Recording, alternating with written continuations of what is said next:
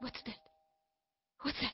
It's probably Mix. Don't get paranoid. Just put the stuff back in the Torah. No, you do it. I'll answer the door. All right? All right, okay. Here, wait. Wait a minute here. Everything okay? All right. Hello, Max. Good Shabbos. Come in. Oh, thanks, Ethel. Where's Oscar? He's in the kitchen getting the Torah ready for you to take with you to shul. Hello, Oscar. Hello, Mix. How are you? Oh, fine. Oh, would you care for some calf's foot jelly, Max? Oh, no, I ate, thanks. Boy, this room smells like marijuana. Oh, I have an inkling that you two are indulging in yourselves the smoking of the marijuana cigarette. Marijuana? What's that? Nah, kids outside are burning something. Oh, Maybe. come on. Don't fool an old man. You're smoking marijuana. Give me a poke. I would love some. I love marijuana. Well, he knows. We might as well give him a poke. All right, give me the Torah. Here, wait a minute. I'll open it up for you. There. Oh, how clever. All this time I was reading the Torah, I didn't even know you had it stashed away in there. Wait, I'll get you up. I'll make for you a pipe. That wouldn't be necessary. I've been watching you two in the congregation for months. Here's mein badge. You're both busted.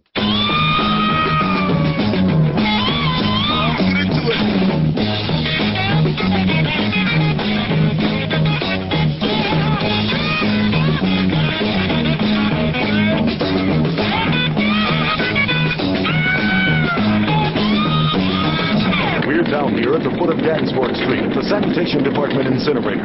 Now, here today at this giant destruction plant, $600,000 of impounded marijuana is to be incinerated under the guidance, the supervision of Inspector Martin Silver of the New York City Police Department. Inspector Silver, what does it feel like to have the responsibility for incinerating $600,000 worth of marijuana?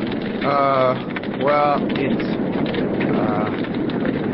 what? I say, what does it feel like to have the responsibility for incinerating $600,000 worth of marijuana?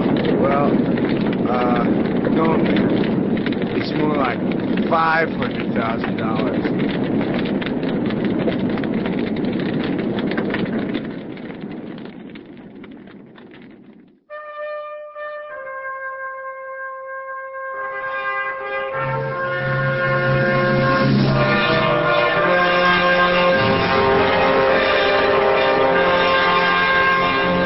Hi there. This is Newton Ames at Arlington National Cemetery. Underneath the ground here are thousands of dead heroes. But that's not all. The Monolithic Oil Company discovered oil underneath this beautiful setting in Virginia, directly beneath the tomb of the unknown soldier. During drilling, the utmost care was taken not to disturb the soldier or make his identity known. And we got our oil. Enough to keep the eternal flame burning for a long time.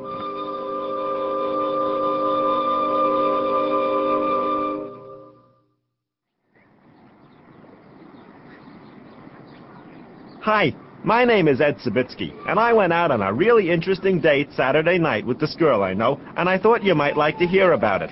I know it isn't right to tell other people the things you do on dates with girls, especially here on the radio, so if you don't mind, I'm not going to use the girl's real name. I'll just call her Marcia.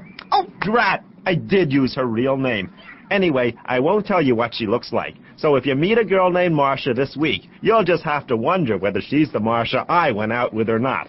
Anyway, just in case you forget, from now on, I'll call her Loretta. At the beginning of the date, I picked Loretta up at her apartment, just the way the man is supposed to do. She had this really nice apartment, and she invited me in to have a drink, but I wanted to show her right off that I was the kind of guy who really knew my way around.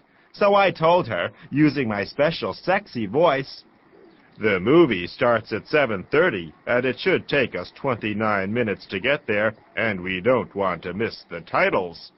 I don't like missing the titles at the beginning of movies, and I wouldn't date the kind of girl that likes missing them either. The next thing we did was to go right to the movie, and let me tell you, we not only got there in time for the titles, we even got there in time for the coming attractions. I said to myself, she must think you're a pretty sharp fella.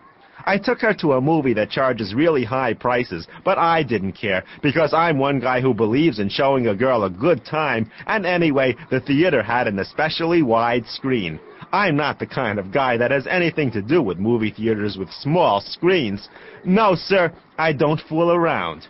During the movie, I asked her if she wanted some popcorn, and when I asked, I put my lips really close to her ear, and I whispered, again in my special sexy voice, "Do you want some popcorn?" She said no, but believe you me, that was one girl who knew for sure that her ear had been touched. Later on during the movie, I asked her if she wanted some raisinets, and I used my sexy voice again. But she said no, so I said, "Yeah, I understand they can give you bad breath, and we sure don't want that tonight." When the movie got out, we both decided that we'd gotten pretty hungry, so we stopped off for a cheeseburger. I know this place where they put 2 slices of cheese in the bun, one on the top and one on the bottom, and they melt them real good. I could tell she liked the cheeseburger because of the real quick way she chewed. Of course, she didn't know I was looking at her lips, because I've developed this special technique for looking at girls' lips that makes it look like I'm really looking at the ceiling. During dinner, we had a real good long talk. First, we talked about the weather, and I must say she had some very interesting things to say about it. Then I told her how I tried to make the basketball team in college, but they told me I didn't dribble high enough. Just as I said that, I dribbled some water out of my glass and said, "But I sure can dribble now." She thought it was a good joke, and she laughed so hard one of the contact lenses fell out of her eye. Then I said, "I see we're really making contact." And she laughed so hard the other one fell out, and I said, "That's the second time we've made contact this evening." And I thought she would bust a gut laughing. After the date, we took a walk. I think she might even have been considering marrying me, because I noticed that she really looked closely at this laundromat we passed. And then, when we passed a jeweler, I said, "I don't think people should get married until they know a lot about each other." She said she felt the same way, and she said that was why her parents got divorced. I was about to say, "I didn't know your parents were divorced," but I decided she was only lying to test my reaction.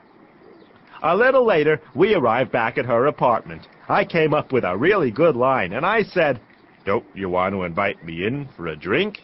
And she said she would love to, except that her brother was sleeping over, and she didn't want to wake him.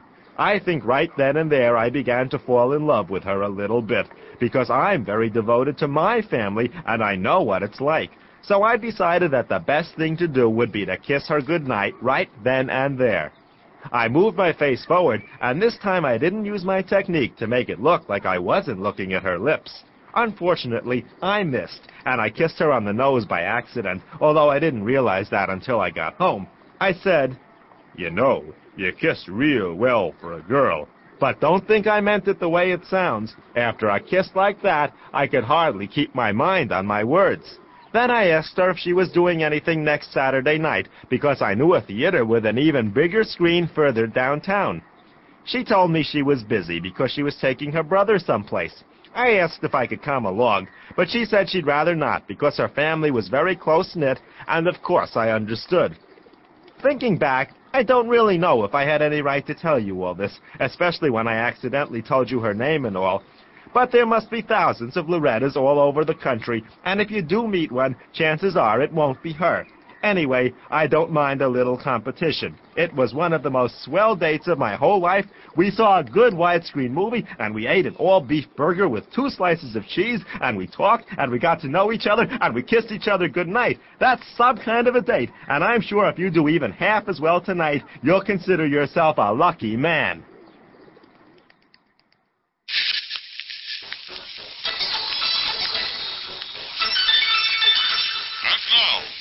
The National Lampoon Radio Hour presents Laughs from the Past.